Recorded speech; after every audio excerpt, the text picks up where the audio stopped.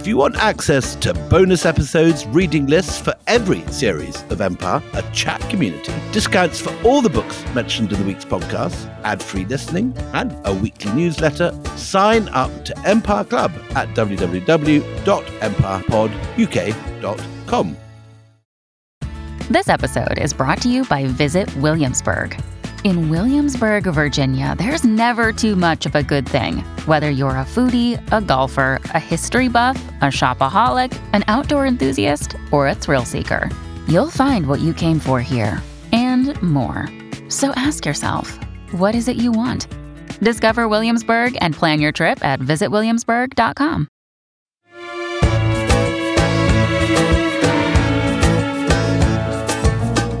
Hello, Empire Podcast listeners. Anita here.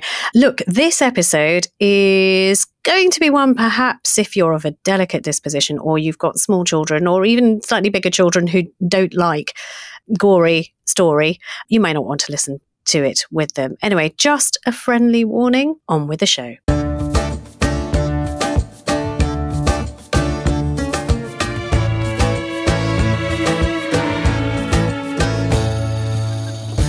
Hello and welcome to Empire with me, Anita Arnon. And me, William Dalrymple. Well, last time, you may remember, we were trying to concertina the whole story of Nicholas and Alexandra into one episode, but... He will not be squeezed. He will not be squeezed. Seabag will not be squeezed.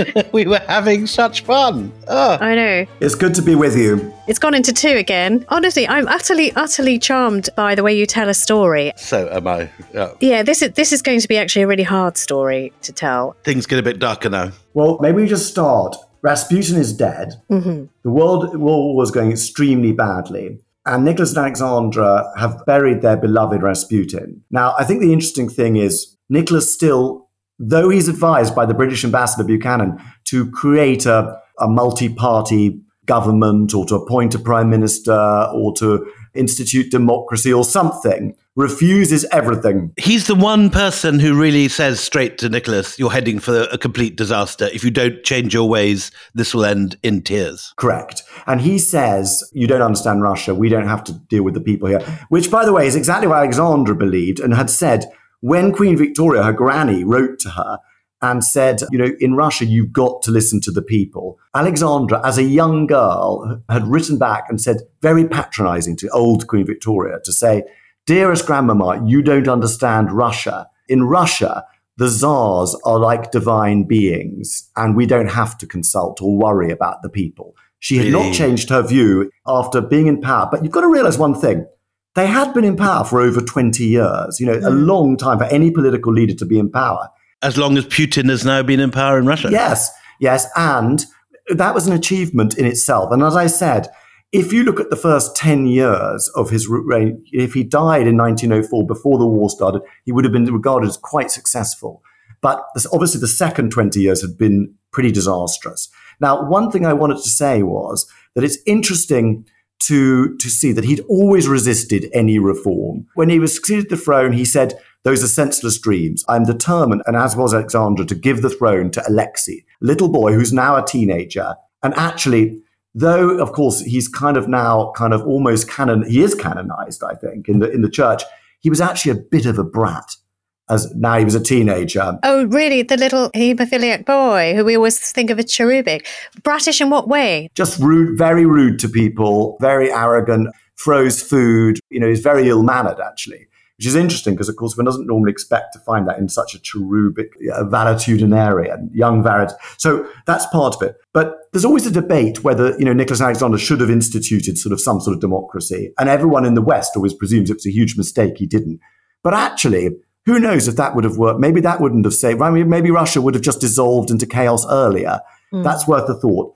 The second point is, you mentioned Sykes-Picot, which was a treaty signed by the Western powers to divvy up the Ottoman Empire in ways that actually never quite happened for all sorts of reasons. But the rough division that the French get the kind of north and Syria, and the British get Palestine in the south and Iraq. Iraq and Palestine and Jordan, today's Jordan. But what's often forgotten is Russia also signed this treaty. And Nicholas II was signed up to basically partition what is the present day Anatolia, in other words, Turkey today, and would have received Constantinople in some form and access to Jerusalem, by the way, special access to Jerusalem, plus a huge swathe of what is today Turkey.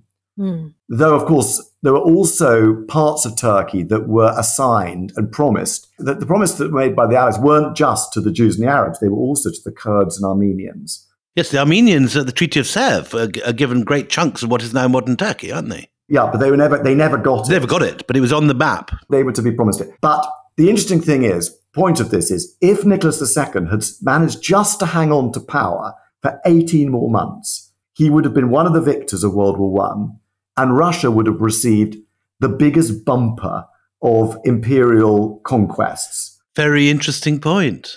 Bigger than any of his predecessors since Catherine the Great. Versailles would have been utterly different. There would have been a completely different division. I had never thought of that. That really is a fabulous thought experiment, but he doesn't. He doesn't. And what Beaver, in his wonderful episodes last week, showed us was that it collapses far quicker than anyone imagines. That the actual process of the revolution, which will extend on for another 2 or 3 years, the abdication of the Romanovs happens very, very quickly. Yes, you've already covered it. So there's two things worth saying. One is Alexandra was alone in Petrograd when protests began spontaneously, without leadership, in calls for food, basically. None of the celebrated Bolsheviks like Lenin are even in Russia. No, and the reason for that is that the Russian secret police, the Tsar's secret police, the Okranka, was the only efficient organization in the whole of Russia and had penetrated, undermined, exiled and imprisoned all the leaders of the revolutionary parties, not just the Bolsheviks. But Stalin and Kamenev were in Siberia. Trotsky was abroad. Lenin was abroad. And so no one was there. The only Bolshevik in Petrograd was Molotov, who was a very uninspiring character. So she was on her own. The revolution starts. It immediately gathers like a snowball. The troops start to defect. That seems to be the key thing in Beaver's version of events, that the Cossacks go across. That's correct. Well, the reason why the troops go across, which is the most important point about this, is that the Romanovs had always been saved by the Imperial Guard, founded by Peter the Great as a sort of Praetorian Guard, and they were in Petrograd. But in 1916, in the Brusilov offensive, Nicholas had been forced to feed the entire Guards regiments into the meat grinder on that front. And so all the people who could have saved him were now dead. Yeah. Well, in 1905, the Guards had saved him and they'd put down the revolution brutally, encouraged by him who demanded blood and killing. But now they didn't exist. So they defected. But meanwhile, poor Nicholas is in Mogilev, far 600 miles away, and he rushes back, sends reliable troops back to put down the revolution, which could have happened. But he was actually kind of cornered in a railway station, hundreds of miles from Petrograd, by his generals. And the railway workers blocked the railroad. What's important here is that the revolution of March 1917 is usually presented as a sort of spontaneous street revolution. It wasn't really. It was also a military coup. This is relevant for Putin today. Russian leaders are very rarely overthrown by street protests. But Nicholas was trapped in this railway, in the Imperial Railway carriage, and all his generals basically voted for him to abdicate. And so he was overthrown in what was really effectively a military coup. That's a very, very clever insight. They bully him. They sit in the railway carriage and they tell him it's all over. He never gets to St. Petersburg. And he's exhausted. And after ruling for 23 or 24 years or whatever it is, he's exhausted. He's got a terrible cold, by the way, which he took cocaine for, which is always an interesting detail. But anyway. As we all do. Hello. Who needs Lemsip? Hello. Speak for yourself. Yes, I know, indeed. Good Lord. The Benelin of the Tsars. And so he abdicates. First of all, he abdicates for his son, Alexei, as is constitutional, in the constitution set out by Paul, who we talked about, remember. And then he suddenly has second thoughts and worries that Alexei will die young. And it's an unfair burden for a boy, for a teenager who's a haemophiliac. So he changes his abdication to leave the throne to the last Tsar, who is in fact Michael II, his younger brother, a very listless, rather feckless character, and who very quickly abdicates as well. Well, he doesn't want it, does he? I mean, this has happened in Russian history before. Tsar for a day, and he abdicates. So Nicholas finally returns in misery, having lost the thing that he's devoted his entire life for, preserving the autocracy for Russia and for his son Alexei, who's now a young teenager. And he joins the family in the Alexander Palace, which is their main home at Tsarskoye Selo, where they are now prisoners, and his name is just Nikolai Romanov. Seaberg, there's a really intriguing light that you shine on this, that there are all sorts of plans of what will become of him afterwards. And that one of these plans that's floated is that he might well end up going to Balmoral and enjoying a retirement there. Tell us more about that. Well, the idea is that the one place that they hope to get asylum is Britain. And it's often said that, the British George V betrayed him. And to some extent, he did betray him. But actually, as anyone who knows about Britain knows, it's actually the Prime Minister. The King doesn't have the power to make such decisions. In fact, it's the Prime Minister, who is extremely autocratic himself, David Lloyd George, the dynamic David Lloyd George, who also had deep worries about how the sort of nascent Labour Party, the Liberal Party, and how the workers, who were very restless, would react to this. And so between the King's principal private secretary, Lord Stamfordham, and the Prime Minister, Lloyd George, the offer is rescinded. It's also very questionable if they'd ever have been able to reach Murmansk or the Baltic to escape. And also the children fell ill and so were unable to be moved. It's an extraordinary thought experiment, though, if they had made it to Balmoral, to sit them doing Scottish reels and turning the Braemar games, tossing the caber with Nicholas and Alexander. I mean, this wasn't in any books, but I once asked Prince Michael of Kent, who was very interested in the royal family and later attended the funeral in 1998 as the Queen's representative of the retired family, by the way. I said to him, where would Nicholas and Alexander have stayed? And he said, in the family, it's always said that they were going to be given a house at Balmoral. So, I mean, it's so interesting, but it doesn't happen. The escape route is closed down. So they're in the Alexander Palace. I mean, how are the conditions? Are they being fed? Are they being watered? Are they being well treated? Yes, because the new government of Prince Lvov and then of Alexander Kerensky is called the Provisional Government. It sticks to the Russian war aims. It continues the war. It remains in the Western Alliance. And it's not hostile to the Tsar now he's out of power. And when he starts to be threatened by crowds of workers and Bolsheviks and other factions, Alexander Kerensky, who is now prime minister and fancies himself as a sort of Napoleonic warlord, comes to see the Tsar and decides that he must be sent away, far away from Petrograd to safety. And they send him far, far away. In mid-1917, they send him to Tobolsk, which is in Western Siberia. I mean, he says to him, look, the Bolsheviks are after me, Kerensky, in this meeting. The Bolsheviks are after me, and soon they will be after you. And so, it is almost an act of mercy, although it doesn't feel like it, probably, to the Tsar or the former Tsar, to go to Siberia. Yes, it's to be sent away to where he'd sent many of the revolutionaries, of course. But actually, Kerensky is trying to do a good thing here. And though Kerensky is increasingly threatened by the Bolsheviks, there's not a soul who thought the Bolsheviks would ever actually become rulers of Russia at this point. But he's sent off with the whole family to Tobolsk. They're set up in the governor's mansion there, in some comfort, though strict isolation, and they begin to get used to the life there. And they're not unhappy. They play card games. They're bored. That's about it. That's as bad as it gets. They do plays. The Tsar reads in his lovely English accent to the family. He reads The Family War and Peace, as William was saying, but he also reads them the Protocols of the Elders of Zion. His entire interpretation of the revolution is that the Jews have got him, and he's an absolute believer in anti-Semitic Jewish conspiracy theories. And the Protocols of the Elders of Zion, a famous anti-Semitic tract, which is in fact cited by Hamas. But let's not get onto that subject now, in its constitution. Still very much alive in the Middle East, absolutely. Still very much alive in the Middle East. But the interesting thing about it was invented or adapted by his own secret police as a weapon against the Jews, to incite pogroms against the Jews. And of course, the word pogrom comes from Russia and comes from this period, from the Russian pogromit, to wreak havoc. But Nicholas obviously believes it's genuine, and he reads it to his family. So that's one thing. They do that. They have a quiet time there. But meanwhile, back in Petrograd, Lenin is back. And Lenin is plotting to seize power. Among the Central Committee, he's the only one that, along with two hardliners who back the plan to seize power.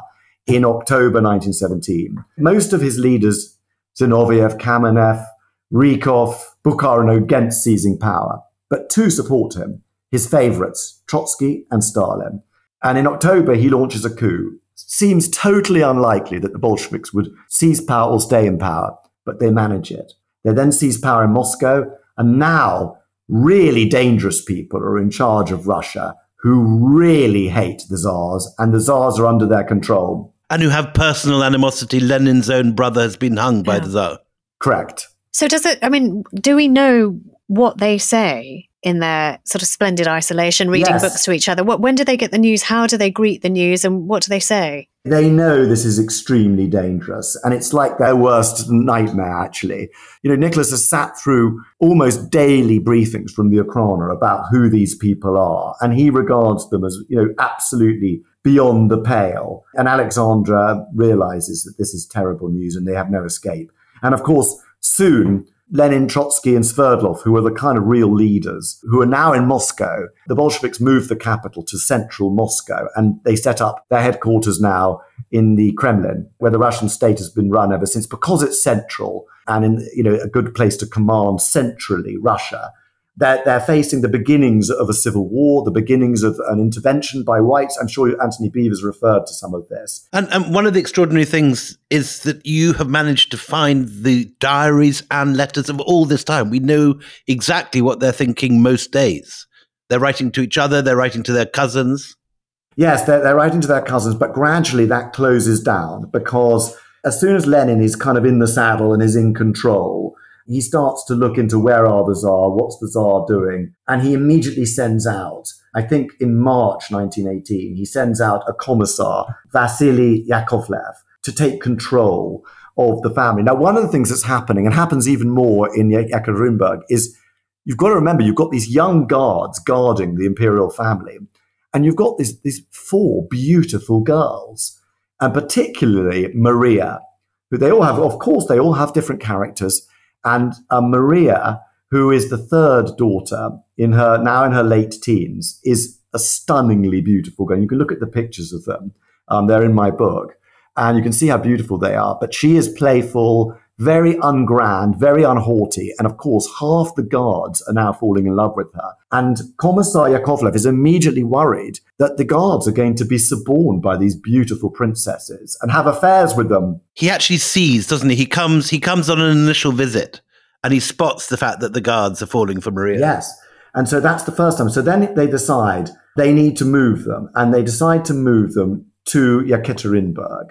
Okay. Where much more hardline commissars are in power. It's a good place to take a break. Join us after the break when we find out just how much harder life gets for this family in Ekaterinburg.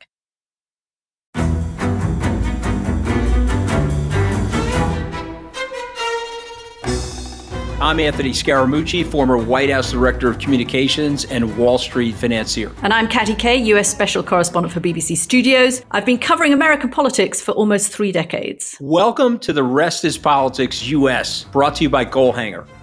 Go on, tell us, were those donations you made, like Obama in 2008, was that idealism? Were you hoping to get something out of these campaigns that would serve your own business interests, for example? So I think this will either make this podcast incredibly successful, Katty, or people will be horrified and they'll shut it off right now, because I'm going to be very real with you.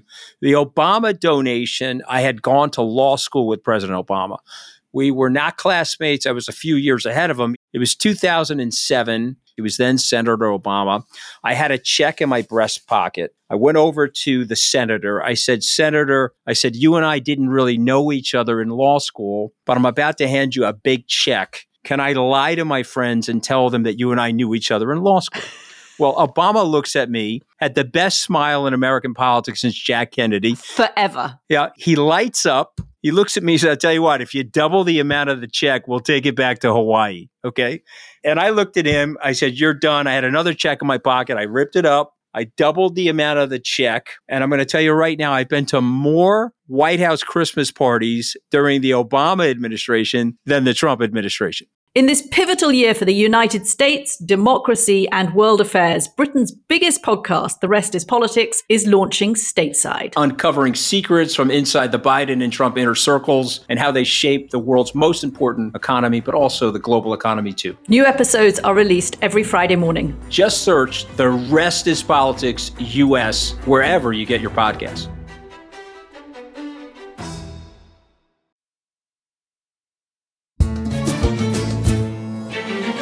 Welcome back. So just before the break, Sebag, you were telling us that, things had been, not great, but this family had maintained congeniality of sorts. They were reading to each other. They were, they were playing cards. They were biding their time and whiling away the time. Yes. It does seem to me that the only way that can happen is because their father is actually keeping from them how serious the situation is. Do they have the other members, the children, his wife, do they have no idea of just how dangerous it is that they are going to be moved to Ekaterinburg? We don't know. I think the grown-up children have an inkling. I think they all have an inkling. They're all sort of in their late teens. The oldest one Olga is 22.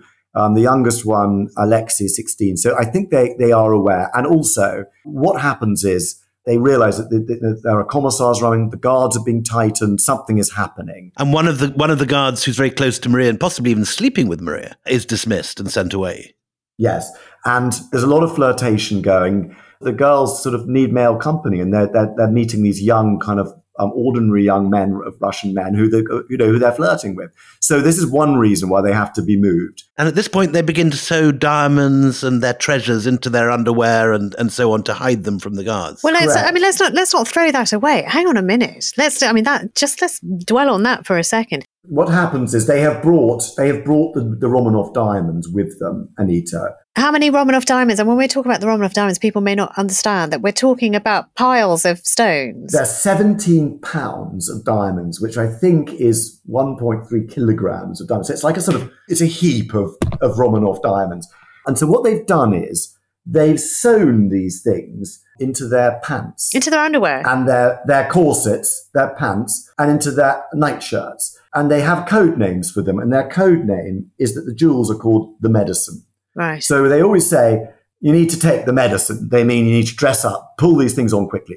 Now, at the same time in Moscow, Lenin is planning a show trial of the mother and father, Nicholas and Alexandra, after which, of course, they would be shot. They would be found guilty and shot. But then the civil war is beginning now. We're in sort of mid-1918, and they now are given the orders to move the entire family to the much more hard line, but also nearer Moscow, Ekaterinburg, where the couple could be brought to Moscow to face a show trial, or the family could be kept. Now, Lenin is deliberately collecting the whole Romanov family in the area of the Urals, which is just east of the Moscow area.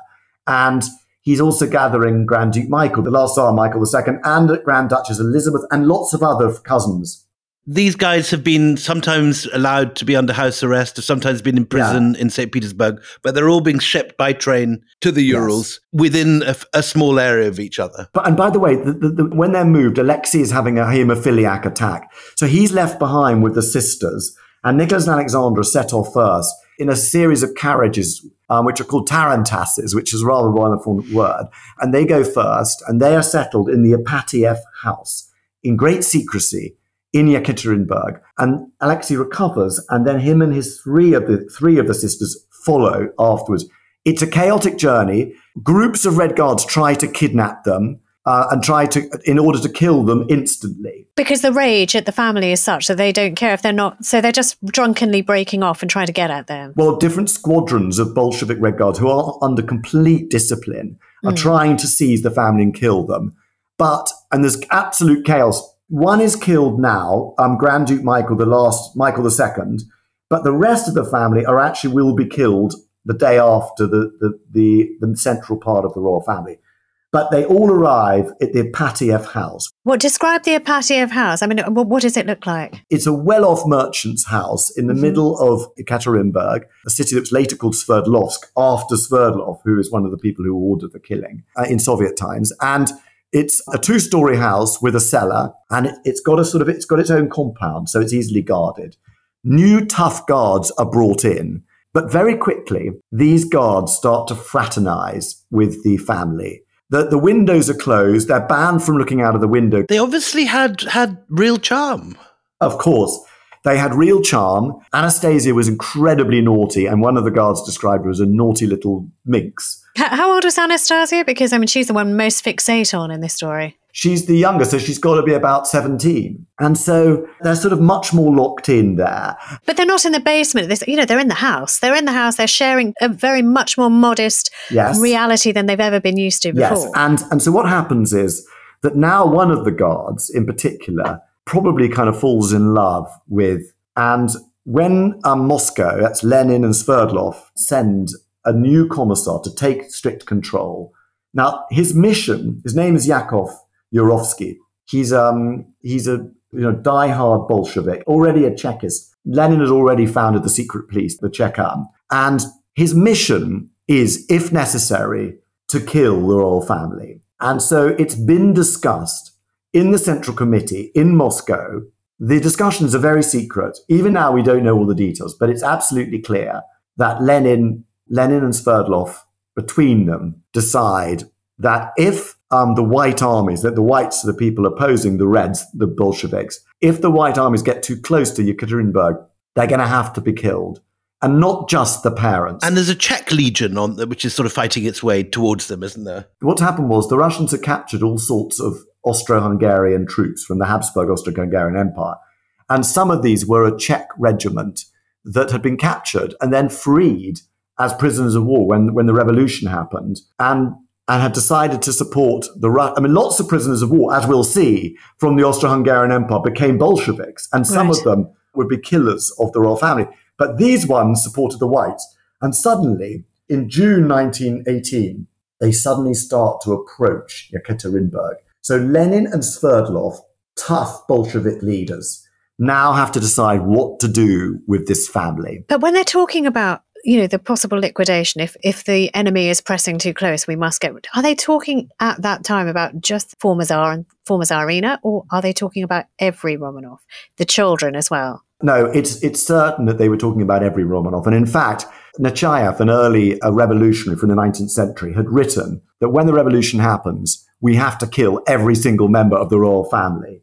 And Lenin had actually written about that. He said, the simplicity of it is genius, he said. But even Lenin is quite careful not to leave a paper trail about this, isn't he? He doesn't want to be blamed by posterity. No, but actually Nicholas II had also been extremely careful not to write down orders to make punitive executions in 1905. So that isn't in itself a sort of astonishing. I mean, it's common sense. He kept it very secret, but he also said frequently, a revolution is meaningless without firing squads. Now, the closest we get, we know that the orders were given to Philippe Goloschekin, who was head of the Ural Soviet, goes to Moscow and he discusses it with Lenin, and he comes back with orders to Yurovsky to prepare to execute the entire family, all of them. And Trotsky leaves the best record of this. When he later arrives and he says to Sverdlov, what happened to the Tsar and the family?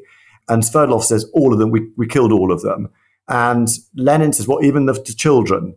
And he says, yeah, all of them. Trotsky says, who made that decision? And Sverdlov said, Ilyich, that's Lenin. Mm-hmm. Lenin decided we could not leave a single living banner for the whites to capture. They all had to go. So, I mean, let's then deal with that day. It's the 16th of July. Yurovsky has got petrol to put in trucks so he could take the bodies. He had selected a hit squad to be the killers. There were 11 victims were chosen. Now, that's the royal family. It's important to mention the others because they're always forgotten. And actually, we live in more egalitarian times now. So that is Nicholas and Alexandra, husband and wife. He's 50, she's 48. The children, Otmar, the daughters, who vary from 22 Olga to 17 Anastasia, and Alexei, the son and heir, who is 16. Plus, we have Dr. Botkin, the family doctor, Anna Demidova. Who's there voluntarily, isn't he? He's found his way. These people are all there voluntarily to stay with the family out of loyalty. The Empress's maid, Anna, Demidova, the chef, Hariton, and the footman, Trupp. So there are 11 victims. Yurovsky's worked very hard to get petrol, to get acid, to get trucks to take the victims into the woods, to throw them down the mine shaft, which he's selected. And he's left a party out there of Red Guards to work on that and prepare and dig around the mine shaft to prepare. Meanwhile, back in Yekaterinburg, he gives them eggs so that they can have a nice breakfast on the 16th. The Tsarina, so they have breakfast. Fresh eggs come. They write their diaries. Nothing. It's a normal day. Yeah. And meanwhile, Yurovsky is preparing a list of hitmen. Now, his chief assistant is called Peter Ermakov, who is a genuine sort of Charles Manson-esque psychopath with a kind of beard. During a bank robbery, Ermakov actually beheaded a banker with a saw. So he's a complete lunatic. Yurovsky is a fanatic, and they only managed to get between 8 and 10 killers, because some of the killers, who are a mixture of Russians, Latvians, who were particularly pro-Bolshevik, and also German, Austrian, Hungarian prisoners of war who have embraced Bolshevism. So there are less killers. This is important. There may have been only 8 killers in the kill squad, but there are 11 victims. That's still quite a lot of assassins. And there are only 14 guns. Now, they're often shown with rifles, but actually, these are all Mauser pistols or huge handheld revolvers. Again, like Colt 45s. Aren't there also bayonets down there? I mean, there are bayonets. They all have bayonets, and they have them stuck into their belt. Right. Now, at 2 a.m, they all go to bed as normal. And at 2 a.m, a truck arrives sinisterly in the courtyard. 17th July now. Yeah, it's past midnight. It's dawn. It's the early hours. Yurovsky wakes up the family, and he says, "We're moving. The whites are getting close. We need to move." No one suspects anything.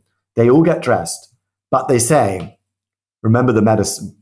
Mm. And that's their code name.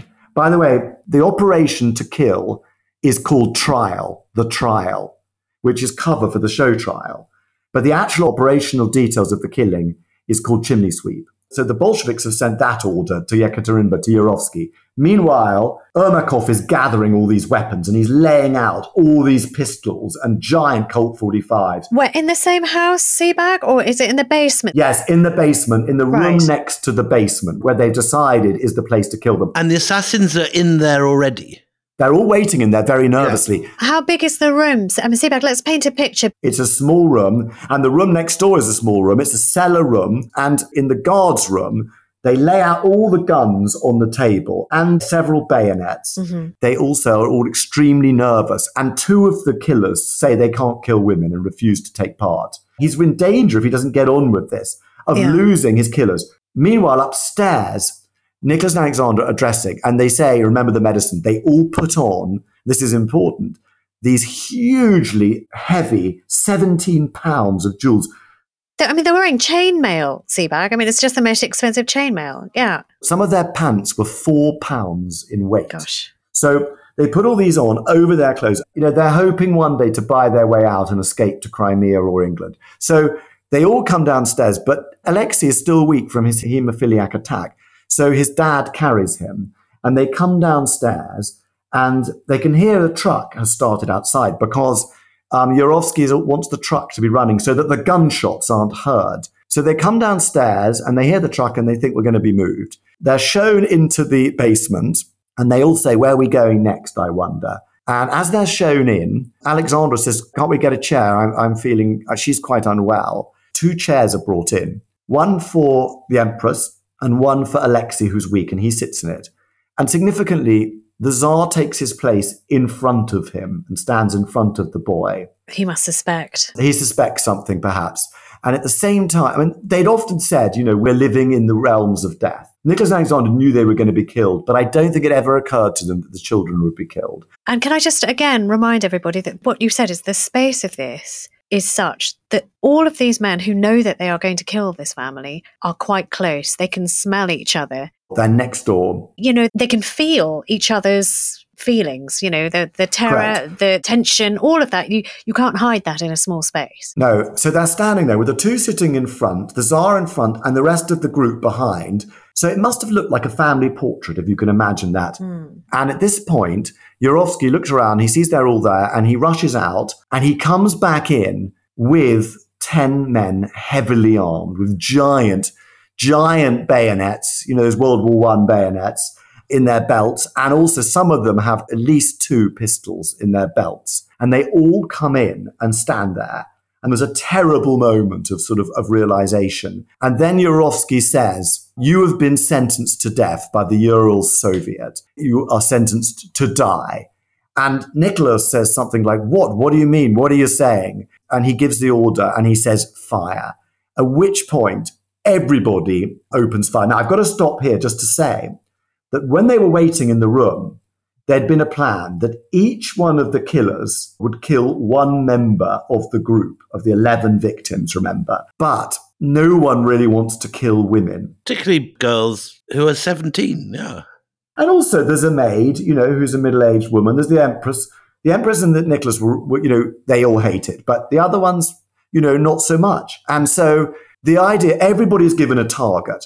But when the shooting starts, everyone breaks the rules and just shoots the Tsar in the chest. So everyone opens fire and none of them shoot the girls. All the servants, they all shoot Nicholas, who's shot by about 10 people in the chest. And his chest explodes. Well, but the effect of that is that his family now know, and they see in slow motion the disaster that's headed their way. They know. Yes, and everybody starts screaming. And it's a small space, and so there's blood everywhere. As soon as they've shot the Tsar, he collapses. They then turn and shoot the Empress in the head, and her head explodes. And then everybody just starts shooting. Everybody is screaming. Grand Duchess Maria is running for the door at the back, which is locked, and it's total smoke. No one can see a thing. At one point, one of the hitmen is shot in the hand. A bullet whizzes past Yurovsky's own head. It's bedlam. The plaster in the walls is caused even more cloud and chaos. Dust. It's filled with dust, and everybody is screaming.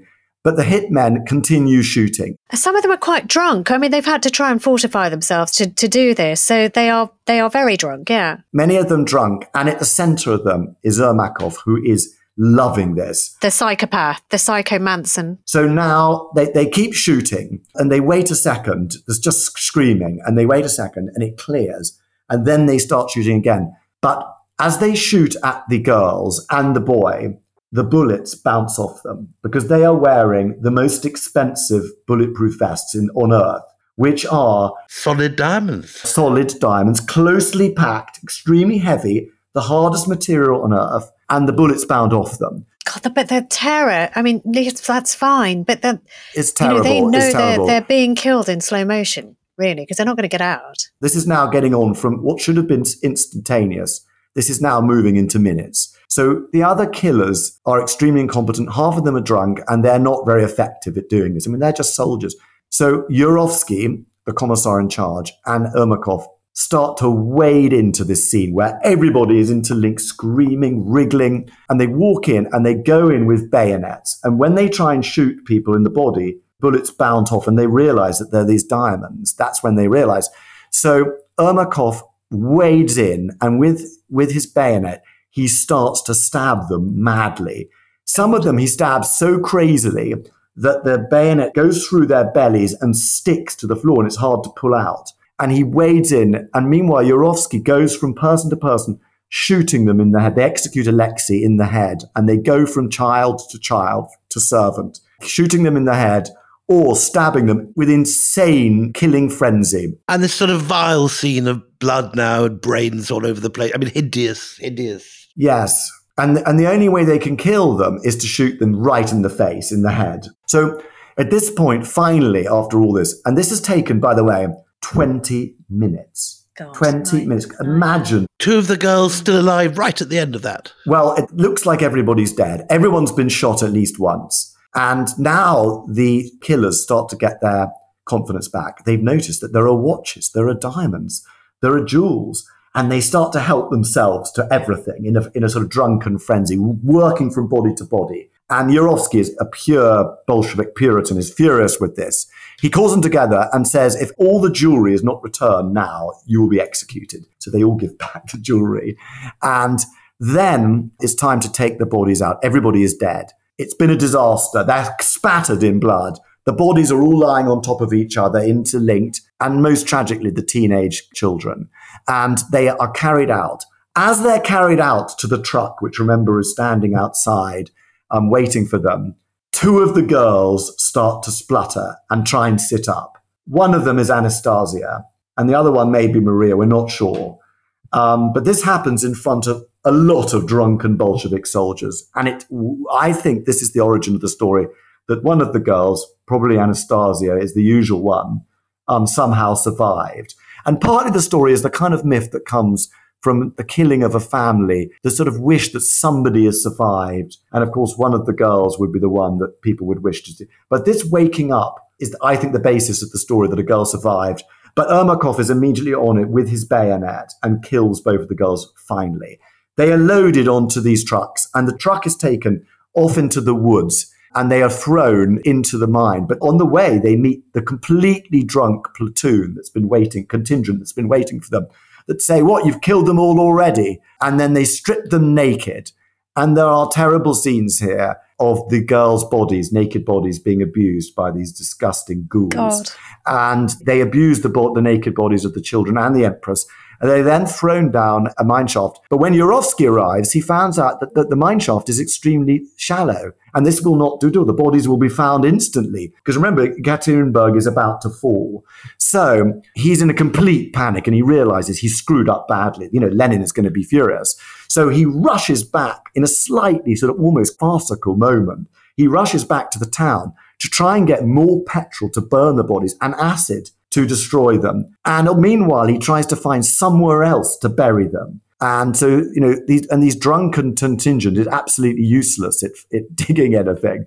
So there's a sort of moment of tragi-farce here. He has to rush back. He's up all night. So, by sort of dawn, he's back again, and with a more trustworthy group of Red Guards. And they dig graves, get the bodies out of the shaft. Again, the bodies are abused, mocked, and they're naked, of course. And of course, now they've discovered the diamonds too in the clothes. And so there's a lot of talk about that. And there's 17 pounds of diamonds. And even this is not the end, because there's still two aunts around. Well, the next day, another group of the Romanov family, I would have to check the number, but I think it's about 8 Romanov Grand Dukes and Grand Duchesses are killed the next day. Again, Lenin has ordered sort of them all to be kind of collected in a very sinister way. Mm-hmm. And they are all killed the next day. And Grand Duchess Elizabeth, the sister of Alexandra, the granddaughter of Queen Victoria, is said to have been thrown down the lift shaft. They then throw a grenade after all of them to make sure they're dead. And they still hear singing. They hear hymns. They hear hymns being sung down in the lift shaft afterwards, which is a detail that makes your hair stand on end, doesn't it? It really does. So they then put logs down to try and burn them alive. Yes, they throw logs down, they throw grenades down, and in the end, hauntingly, the singing stops. So, the singing stops. The Romanovs have now been deleted from history. Do we know, the bodies, are they ever found? What happens to the remains then? Yes, in 1979, a amateur historian, Alex Vodvanov, who's doing research, works out from the records and from all the memoirs of the Chekist killers, the kill squad, he works out where they are, and he finds the bodies, the bones. There are only bones left because the bodies have been destroyed with acid and burnt. And he finds bones in the right place. He excavates them, but then he puts them back. And in 1998, after the fall of the Soviet Union, the order goes out from the government to find these bodies. And by the way, the Ipatiev house was destroyed. And in the 90s, in the woods, little chapels were built where they thought they were. But now in 1998, they go back and they find the bodies. And the bodies are that of Nicholas, and a girl and Alexei are missing. At this stage, the condition of the bones is such that they can't actually identify the individuals, just the fact that they are the Romanovs. They do DNA testing, and they confirm that the bodies are indeed those of the Tsar and his family, and of 3 of the children and the Empress. I actually talked to the Duke of Edinburgh, Prince Philip.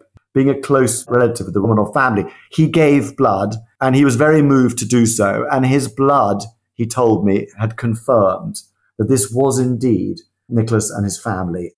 And in 1998, President Boris Yeltsin gave the order that there would be a funeral of the bones that they had, which was Nicholas Alexandra and 3 of the girls. And the Queen sent Prince Michael as her representative. And Boris Yeltsin gave an amazing speech that is a good place to finish this story. It's one of the great speeches of the 20th century. And in the speech, he said that this is a great crime we've committed. And we have learned that one can commit political crimes, and such crimes must never be committed again.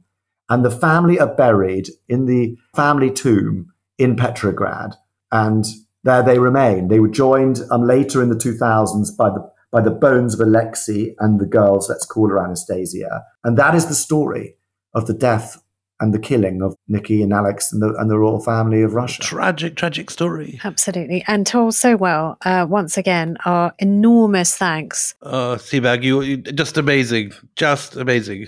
Thank you. Thanks for having me. No, it's I would like to say a pleasure, but it's actually been quite a haunting podcast, this one. Been extremely harrowing story. Yeah. Thank you so much. We should say that the story is told in extraordinary detail by Sebag in his wonderful book, The Romanovs, which also contains the stories of Potemkin, Catherine, Ivan the Terrible, all those extraordinary episodes that Sebag was talking about. Well, so much that you've been dazzling us with. I strongly recommend anyone to go and buy that book. And it is those final chapters will reduce the hardest of you to tears and sobs.